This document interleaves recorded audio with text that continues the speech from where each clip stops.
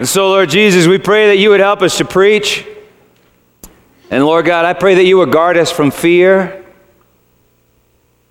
Because, Lord God, you are terrifying. And yet you are always good. And so, Lord, may the walls of our heart come tumbling down, and may you, the King of glory, ride in and claim what is your own. In Jesus' name we pray. Amen. Josh fought the battle of Jericho, Jericho, Jericho. That song is about the first conquest, the city of Jericho, in the conquest of the Promised Land by the Israelites, Joshua chapter 6. On the seventh day, just like God had told them, they marched around Jericho 7 times while the priests blew their horns.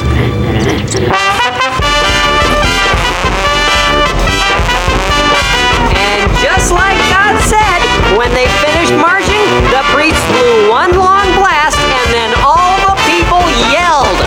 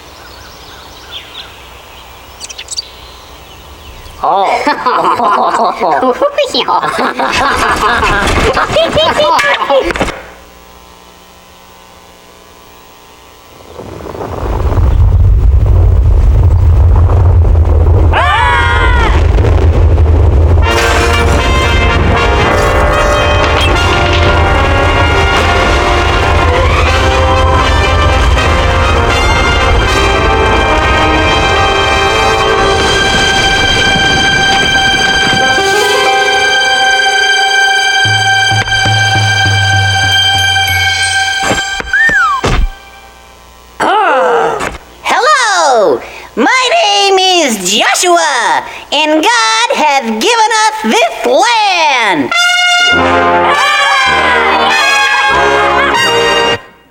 Well, that's the VeggieTales version of Joshua chapter 6. I used to watch it with my kids, and I like it because it's cute. Joshua chapter 6, verse 20, the walls come tumbling down. Joshua chapter 6, verse 21, then they devoted all in the city to destruction. Both men and women, young, old, oxen, sheep, donkeys, with the edge of the sword. I have a good friend whose husband left the church some years ago. She told me one day my kids were singing that Joshua fought the battle of Jericho song, and my husband just flew off the handle. He won't let the kids even recite the story. He says it's genocide. You do realize pictures of bodies burning in the ovens of Auschwitz would be more historically accurate when representing the events in Jericho than talking vegetables, right? Cute talking vegetables. I mean, we do need to be honest, I think. It was a Holocaust. Holocaust from the Greek holocauston, meaning burnt whole. Webster's definition number 1, a sacrifice consumed by fire, Holocaust. And yet, to be even more fair, the folks that were in Jericho kind of had it coming. You know what I mean? They were Canaanites and Amorites. They were people that practiced such things as ritual prostitution, child sacrifice. They worshiped demons. You may never have encountered that sort of thing, but I have. I've encountered demonic spirits in numerous occasions manifesting in the flesh of persons. I've heard the stories. Susan, my wife, has even seen the pictures in visions that the Lord has given while praying for people that have been ritually abused. When I first began to encounter that reality, I remember that I was just overcome with anger at God. When I began to realize how ingrained in the psychology and sociology of those groups the evil was, I grew angry at God, and I had one question. Why didn't you just destroy them with fire, your fire? Why was there no Holocaust? I mean, if my friend's husband could witness the hell that was the inside of the city walls of Jericho, I bet he'd drop to his knees and beg God for a Holocaust. The great question is, why didn't it happen sooner? And to that, there is a rather disturbing answer. Genesis chapter 15, verse 16, God tells Abraham that his seed would not return to Canaan, that's the promised land where Jericho is, until the fourth generation, because the iniquity of the Amorites was not yet complete, ripe. See what that means? Even the sin of Jericho was part of God's plan. And that means that God actually set them up for a Holocaust. And that gets us right back to my friend's husband's criticism. God not only commits Holocausts, he sets it up. And if we believe, like most American Christians, I think, believe, that those people are now devoted to endless conscious torment, how can we even read the story? How can we even allow our kids to read the story or tell the story or have cartoons about the story? How can we tolerate the story? Maybe we can't. So we turn it into a story about cute talking vegetables. Why? Because it is so incredibly hard to avoid the idea that damning people to endless conscious torment appears to be infinitely more sadistic than anything that Hitler ever did. Because what did he do? Well, he killed them. He chopped them up, gassed them, put them in the ovens, burned them, and it was over. But we've been told that God is into endless torture.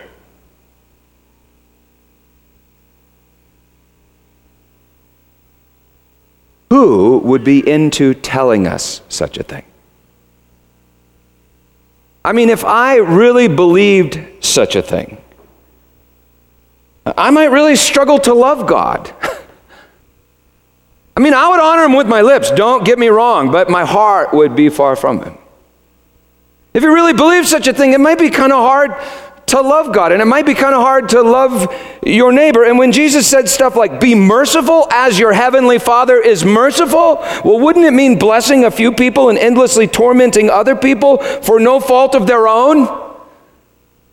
Like the people on the other side of the wall in Jericho, people who had never heard God saves, in a word, Yeshua.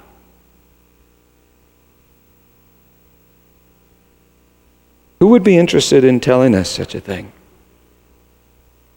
That God is that divided.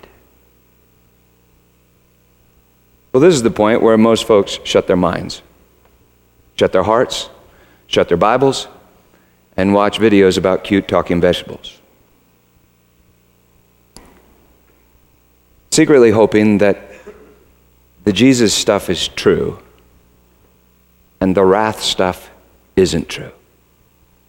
Or if they're angry people, secretly hoping that the wrath stuff is kind of true, but God is on their side. Don't do that. Don't stop reading. Don't stop wrestling the word until he blesses you. Joshua 6 follows Joshua 5.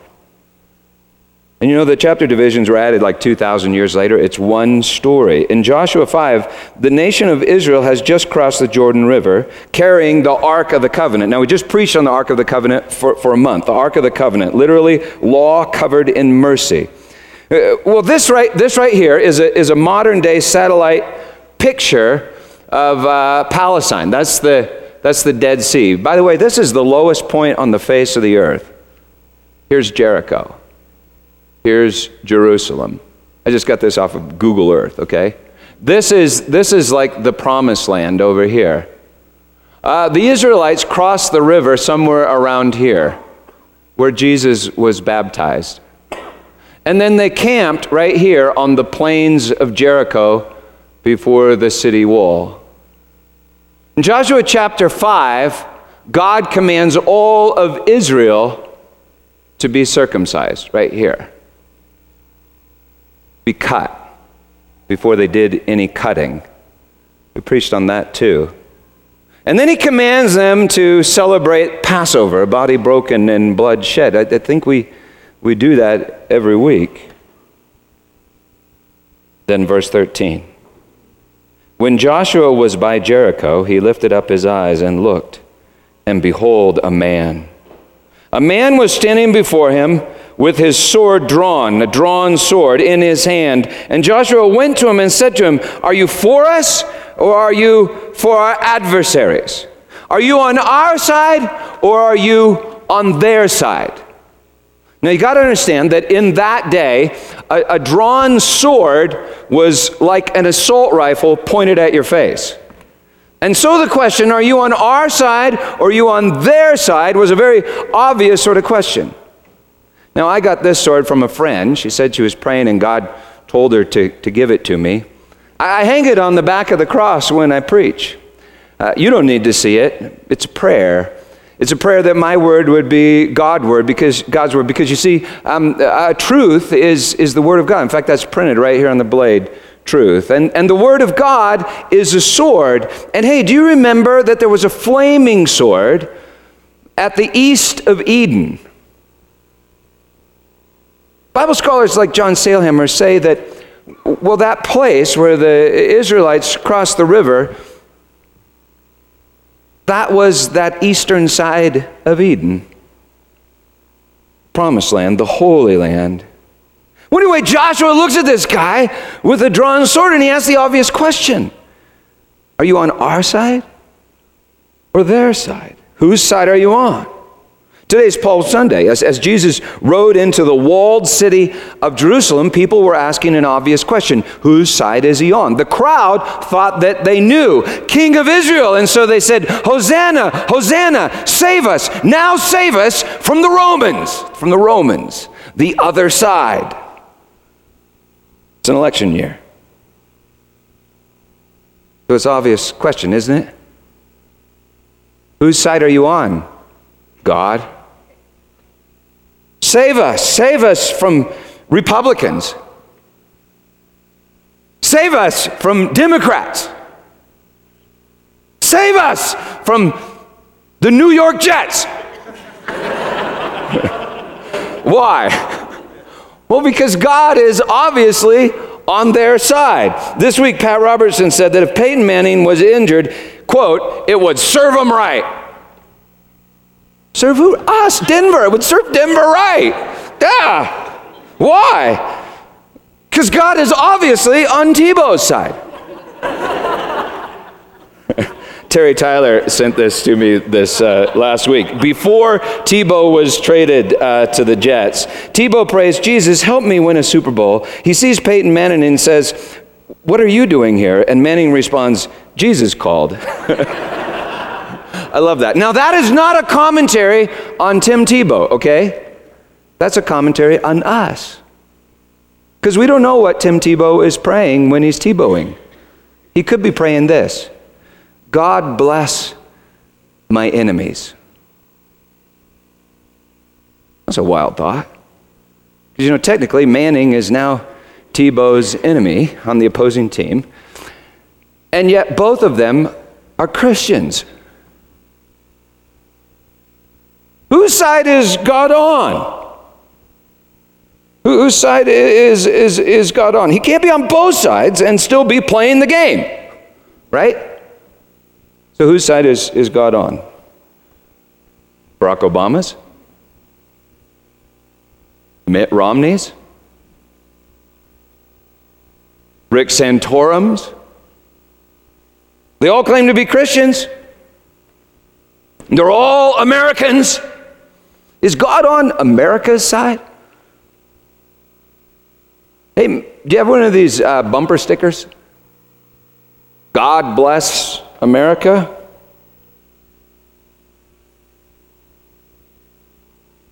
Well, if you do, well, I think that's good. You should bless your country. And yet the Bible never says, bless your country. Do you know that? However, it is very specific about this. It says, bless those who persecute you. Romans 12. And right after Jesus says, love your enemies, in Luke 6, he says, bless those who curse you. I mean, you've read it, right? I mean, he's very specific. And it's the imperative tense. It's a commandment. So how come I've never seen a bumper sticker that says something like, God bless Afghanistan? God bless the Taliban. Why? Well, you know why. You put a bumper sticker like that on your car and you get shot. I mean, you'll get crucified. Because you can't be on their side and still be on our side, right? Would you put this on your car? I found a website this week that made bumper stickers to order, and so I made these and ordered 100. It says, God bless everybody. Now, if you saw that on somebody's car, what would you think? If I saw that on somebody's car and I wasn't preparing a sermon on the topic, this is what I'd think. Stupid hippie. That's what I'd think. I think if you bless everybody, you're not even playing the game, right? I mean, you just try it, stupid. You just try to bless everybody and watch what happens. You get yourself crucified, you idiot.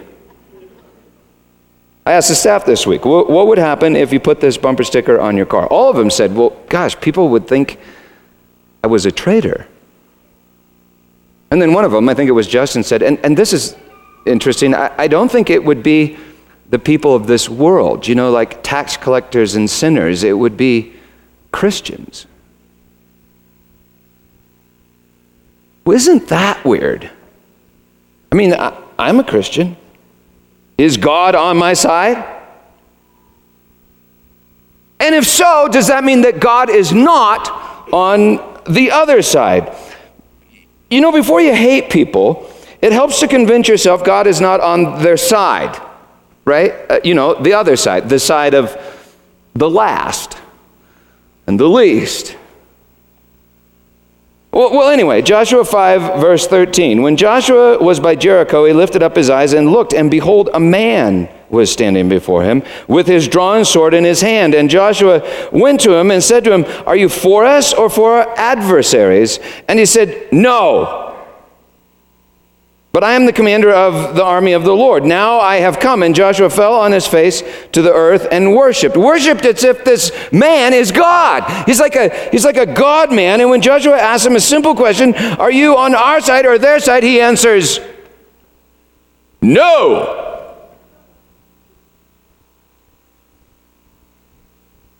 Okay. Should I pass the ball or run the ball? No! This guy reminds me of Jesus. Love your neighbor.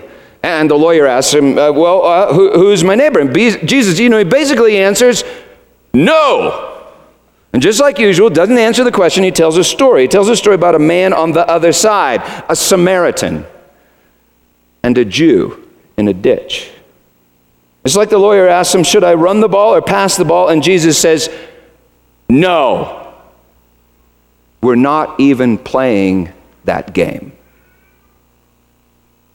Joshua asks, whose side are you on? And the God-man says, no.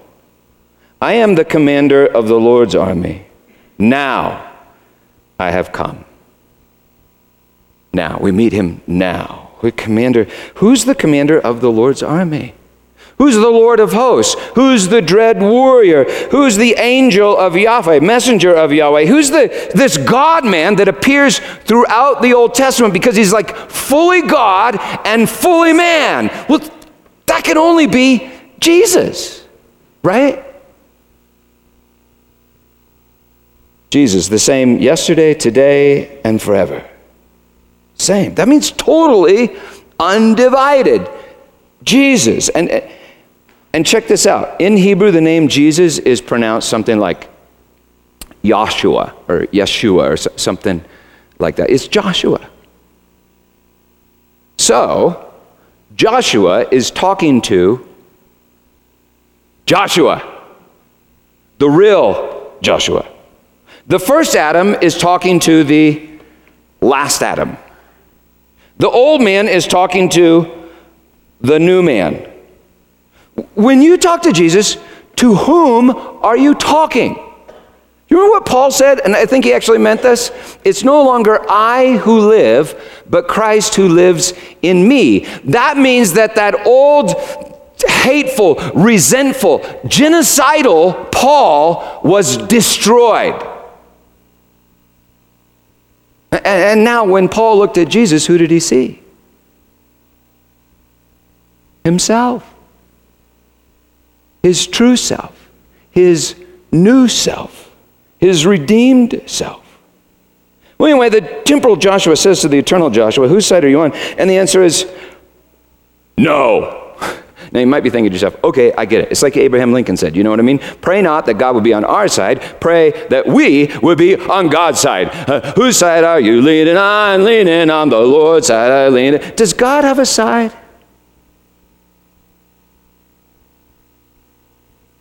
Does God have a cause?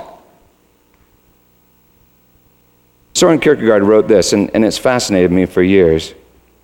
I hear of those who talk about God's cause and about wanting to serve that cause. This is all very fine, but how exactly is this to be interpreted?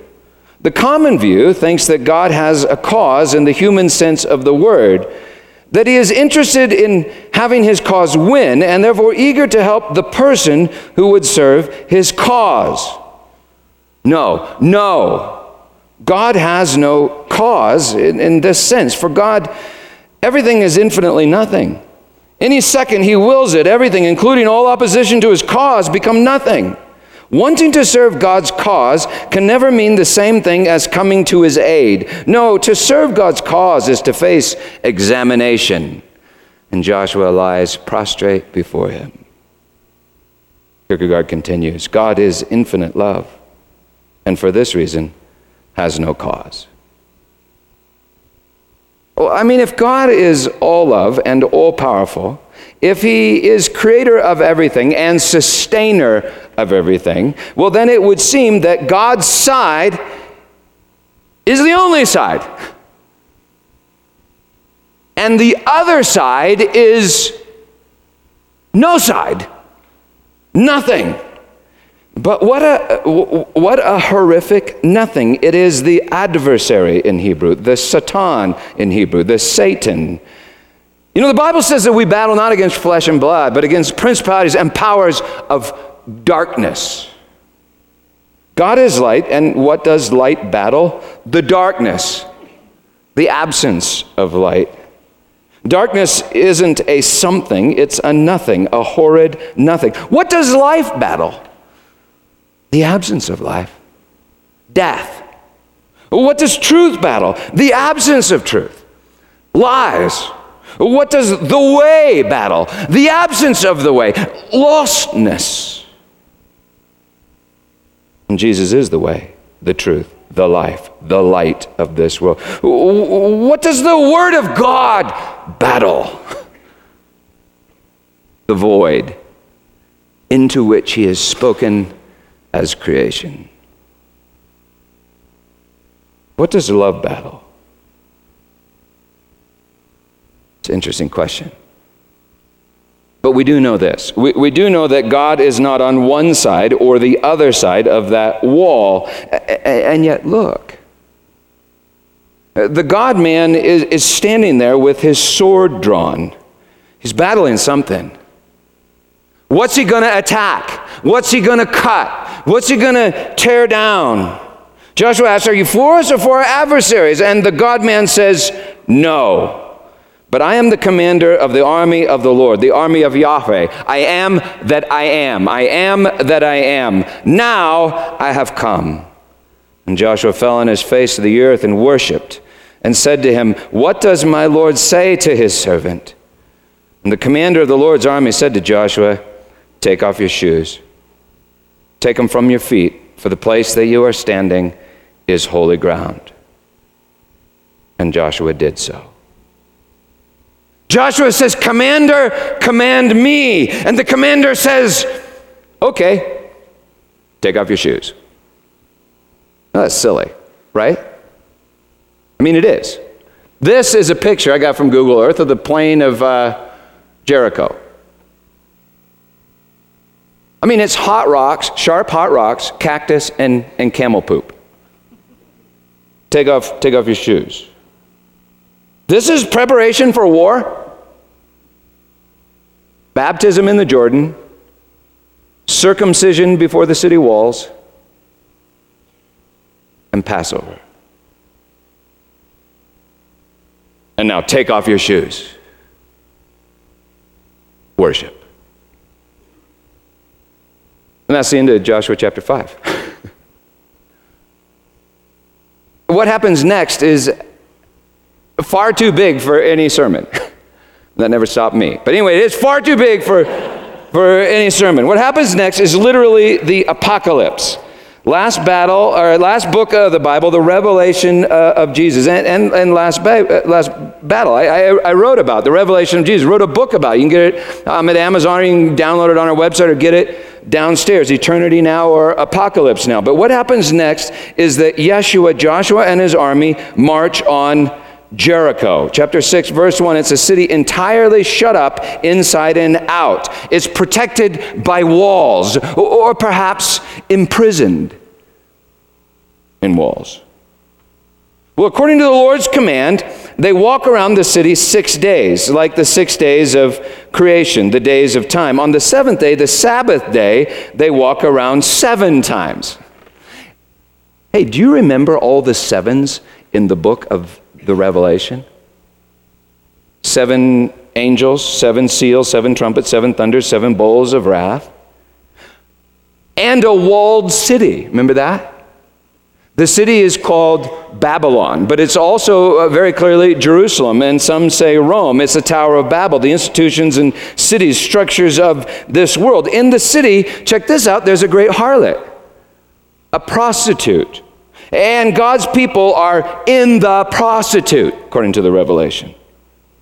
You know, in the Old Testament, God refers to Jerusalem as a prostitute and his bride.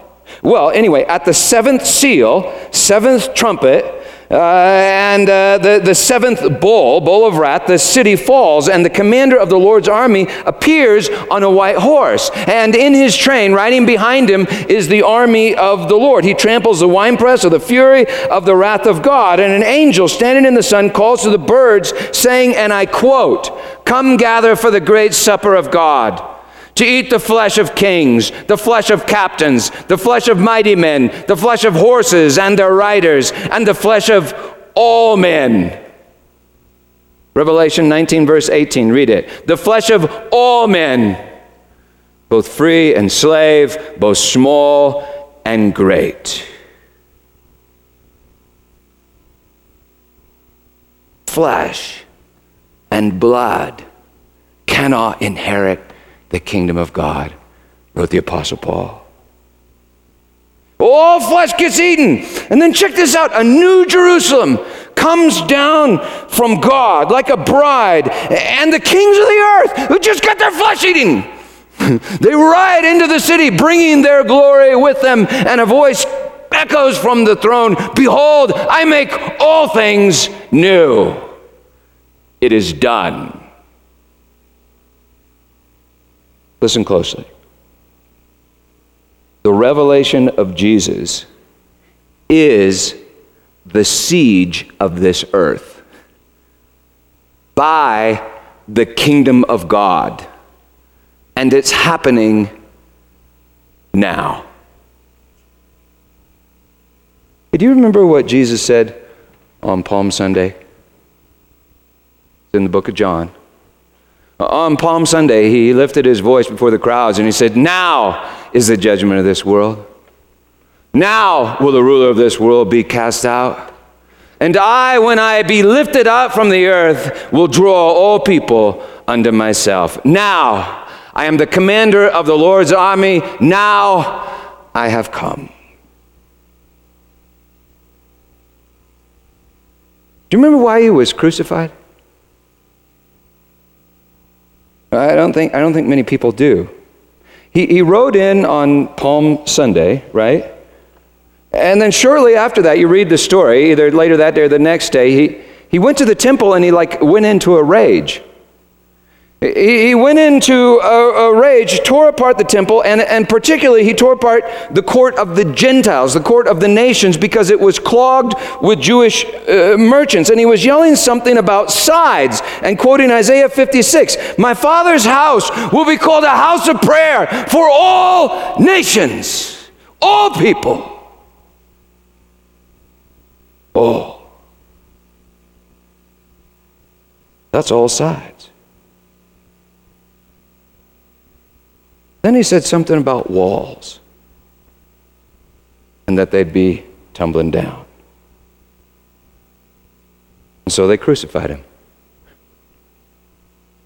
The commander of the Lord's army.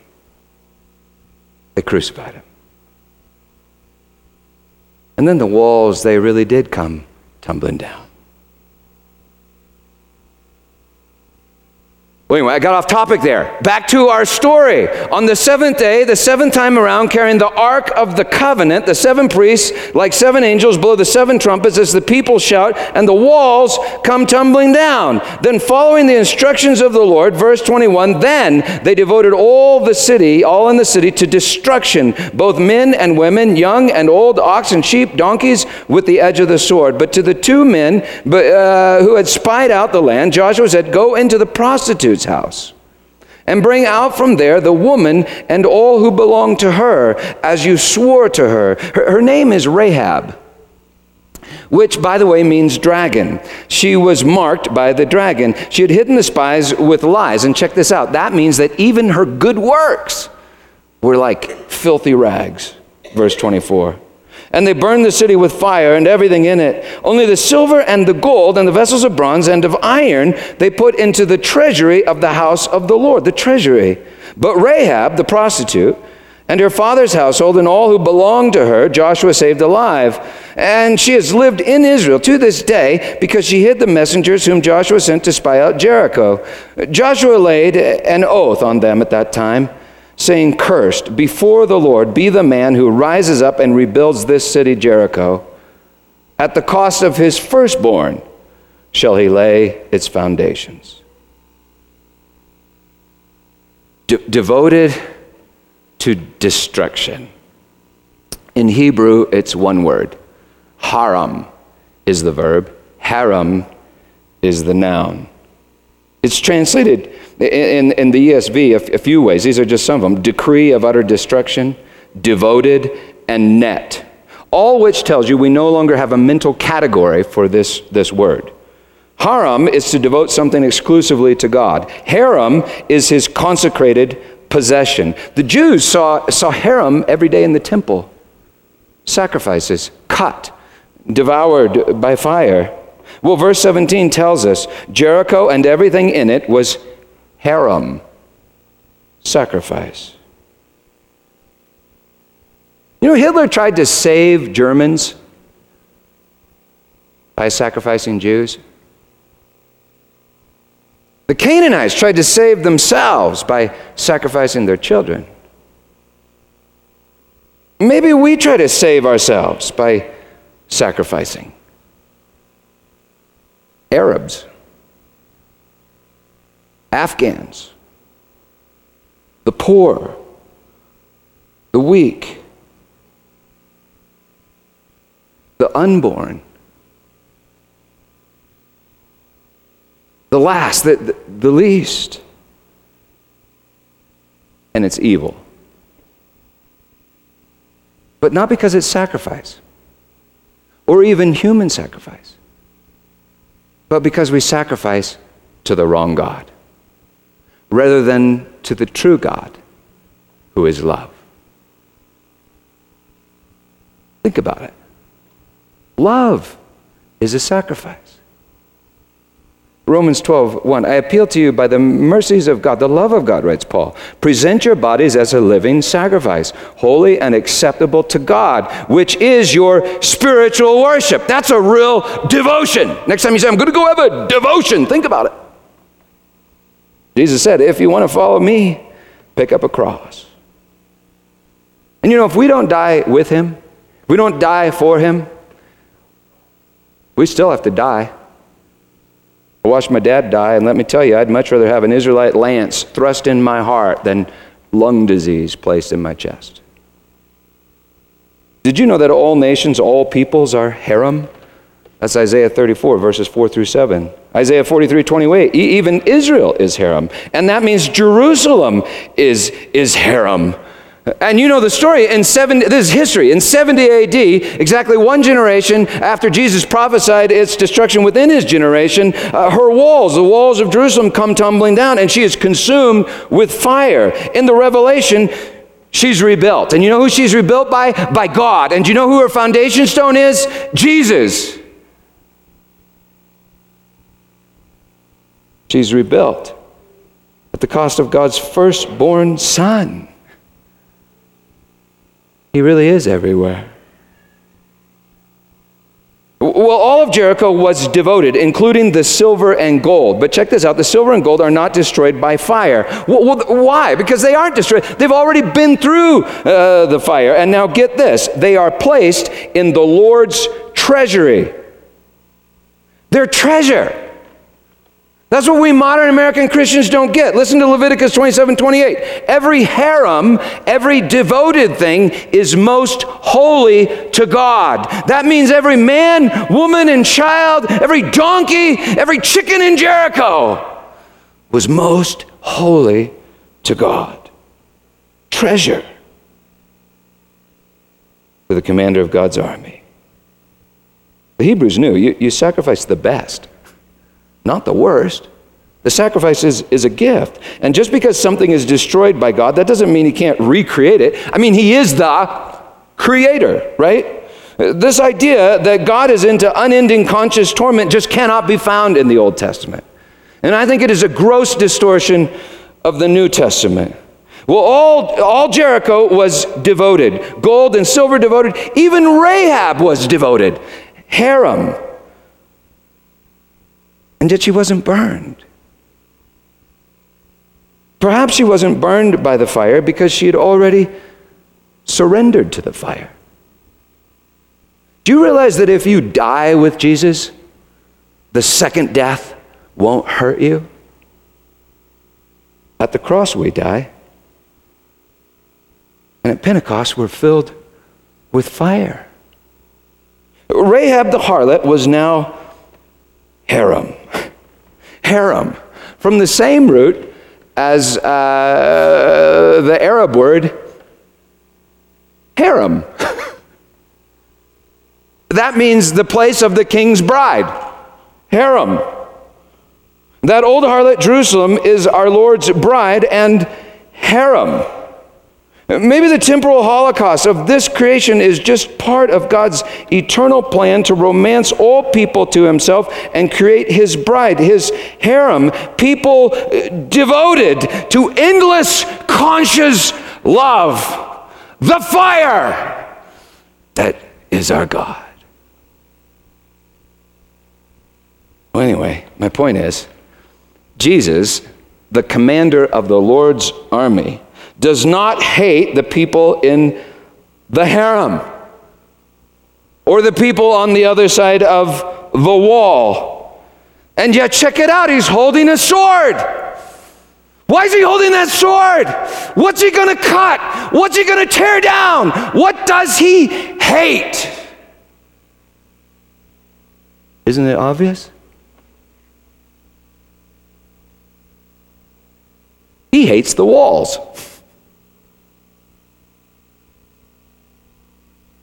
Hates the walls.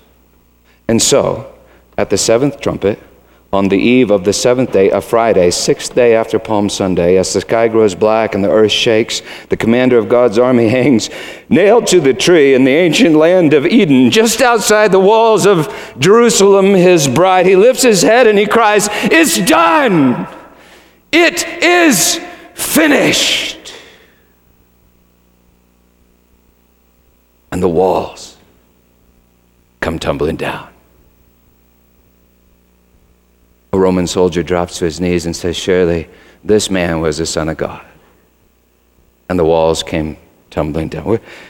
Exactly what walls? Ephesians 2:14. He has broken down in his flesh the dividing wall of hostility by abolishing the law of commandments and ordinances, that he might create in himself one new man in place of the two, so making peace, and might reconcile us both to God in one body through the cross, thereby killing the hostility. The dividing wall of hostility. It must be that curtain, that veil in the temple that ripped from the top to the bottom, that separated God from people. Oh, and it must be that dividing wall in the temple courts that separated the Gentiles from the Jews. And check this out, in 70 AD, the walls of the temple really did come tumbling down, as the walls of Jerusalem really did come tumbling down. And hey, check this out, there was a wall around Eden. Maybe it came tumbling down. The New Jerusalem is like a new Eden. And in the Revelation, it has walls. But check this out, Revelation 21:25. The gates are never shut by day, and there will be no night there. And the New Jerusalem is a bride. And that bride is the church, and you are the church. You see, your gates are to always be open. At a presbytery meeting 5 years ago, my wife heard the Lord say this: "A church without walls, and I will be a wall of fire around her, and I will be the glory in her midst." She didn't know the scripture at the time, but God was quoting himself. That's Zechariah chapter 2, verse 5. Walls. So what walls come down? How about this wall? I took this picture. That's the wall which separates Bethlehem, where Jesus was born, from Jerusalem. How about this wall? Mr. Gorbachev, tear down this wall.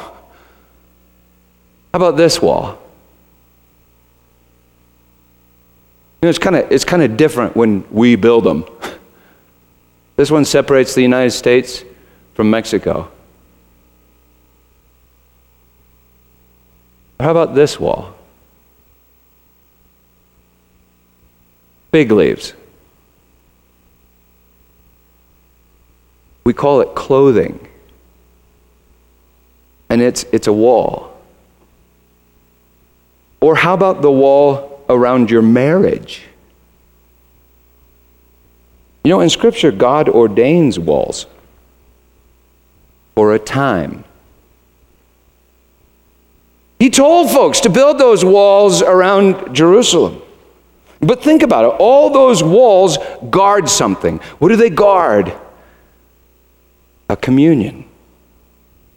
They guard communion from that which would divide the communion.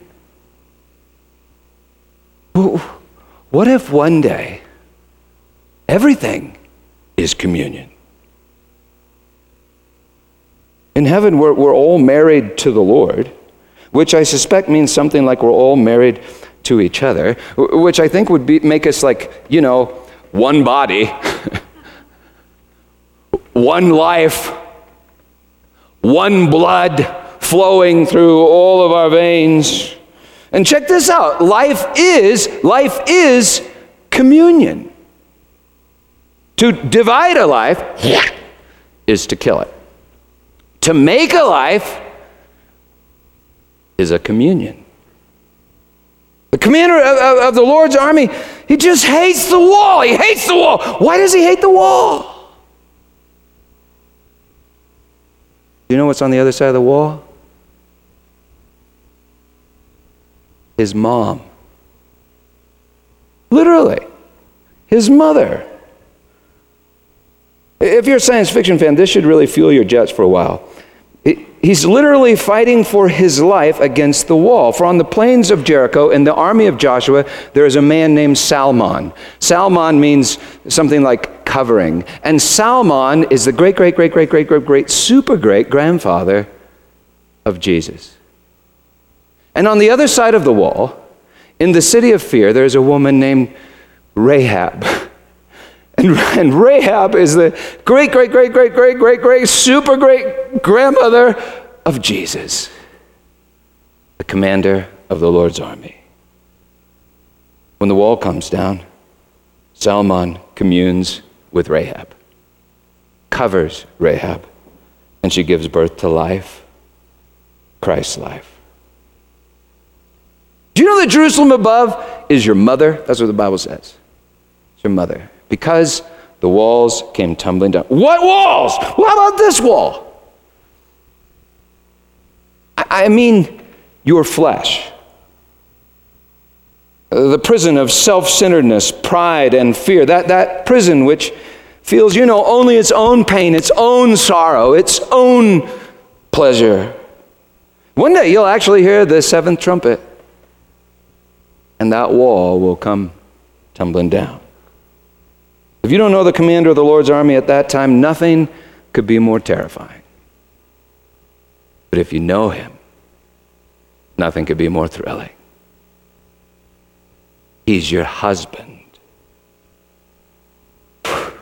What? Maybe it's every wall.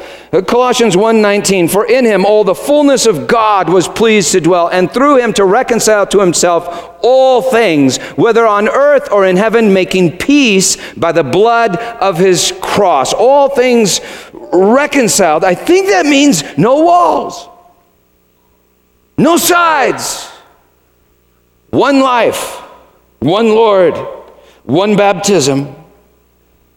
And even now in this fallen world, reconciled to himself, he gives us the ministry of reconciliation, 2 Corinthians 5:8. And we are to no longer battle with our old swords of steel, for the Lord has given us his sword of fire. That is his Spirit, his very self. Many years ago in Poland, during the Holocaust, told this as a true story. The Nazis went into one particular village.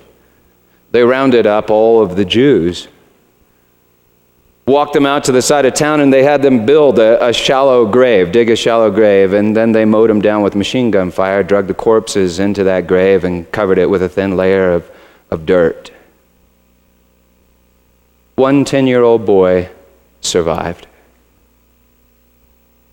Late that night, covered in only his parents' blood, his neighbor's blood, and a thin layer of dirt, he clawed his way out of that grave.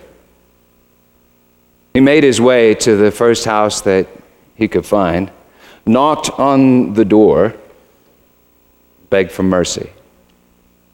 But immediately, he hit a wall of fear. Closed door after closed door after closed door after closed door. The villagers all recognized him, the Jewish boy, marked for death. Jew from the other side. Well, finally, something inside this little boy seemed to prompt him to say something that Jewish boys don't often say. So at the next house, when a woman opened the door, before she could close it, she heard him whimper. Don't you recognize me? I am the Jesus you say that you love. And she stood there, staring at him. And all at once, the walls came tumbling down. She lunged at him, swept him up off of his feet, held him to herself, and covered him with kisses. She'd tell the story later, not in pride over some good that she'd done, but in gratitude over the life of this boy that was now her son. I am the Jesus you say you love. And it was. it was the Lord's commander of the Lord's army standing in her door. He had come to tear down the wall. She didn't save him, he saved her. He saves us. What does he save us from? The adversary. Darkness, lies, death that divide light, truth, and life. Saves us from our sin. He saves us from our flesh, our self-centered prisons of pride and shame, too terrified to experience the ecstasy of communion. He saves us from the hell that is the inside of Jericho, a city locked down in fear. He even saves us from the wrath to come. For we are, for some reason, we are Rahab, his bride. But you see, even the wrath to come is a work of salvation. It's God's wrath. The wrath of love, the wrath of Yeshua. It means God saves. He saves us from walls, dividing walls. And now he says, you are my body.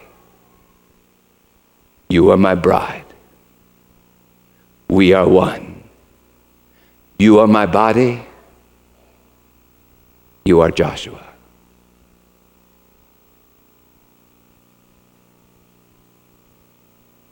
Wow. I mean, you may be thinking to yourself, dang, Peter, that was just way too much info. I can't process all that. I can't get it all in. And so if you could you just, boil it down to something simple that I can go do? Tell me what I need to do. Just tell me what I need to do. Okay, that's easy. Take off your shoes. Just take them off. I'm serious, okay? Unless you have some kind of skin disease, or even if you have a skin disease, there's a new covenant. Take off your shoes, okay? And Kathleen, you can help Don with his shoes. Unless you have some medical condition or something that you can't take them off, this is what I want you to do. Take off your shoes. Why? Because you will be standing on holy ground. Why? Because the commander of the Lord's army is here. Why? Because he said that he would be here. He's here. And what does he have to say to us? Well, I think he has something like this to say to us. He says, I am the commander of the Lord's army. Now I have come. I am the word spoken into the void that is creation. Now I have come. I am King of kings and Lord of lords. Now I have come.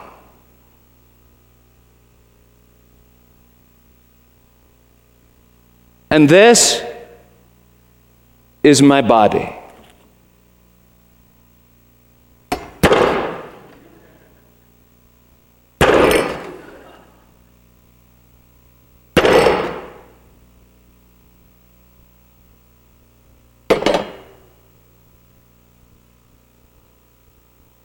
And this cup is the covenant in my blood.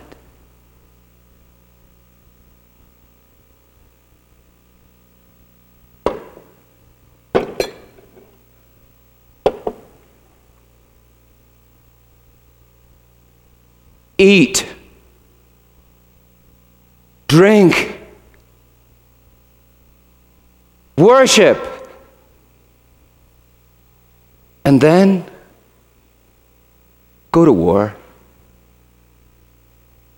against the darkness, against the lies, against the death, against the adversary, against the walls that imprison my people whom I love. I think that's what he says. And he invites you then to come to the table, tear off a piece of the bread, dip it in the cup. The dark cups are wine, the light cups are juice. After you've dipped your bread in the cup and you've partaken in communion, members of our prayer team will be in either corner. So if you'd like prayer, you can ask them to pray with you. But come to the table, and as you come to the table, okay, and you remember that you're coming to holy ground. I mean, if you believe Scripture, you are. And so it makes sense to me that you'd look at him and worship. In Jesus' name, believe. Amen. So close your eyes.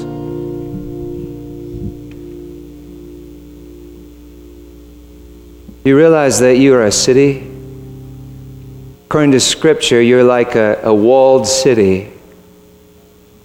And inside the city is a temple. And in the temple is a sanctuary. In the sanctuary is a throne. Now I want you to look outside of the city walls. Standing on the plain of Jericho is the commander of the Lord's army.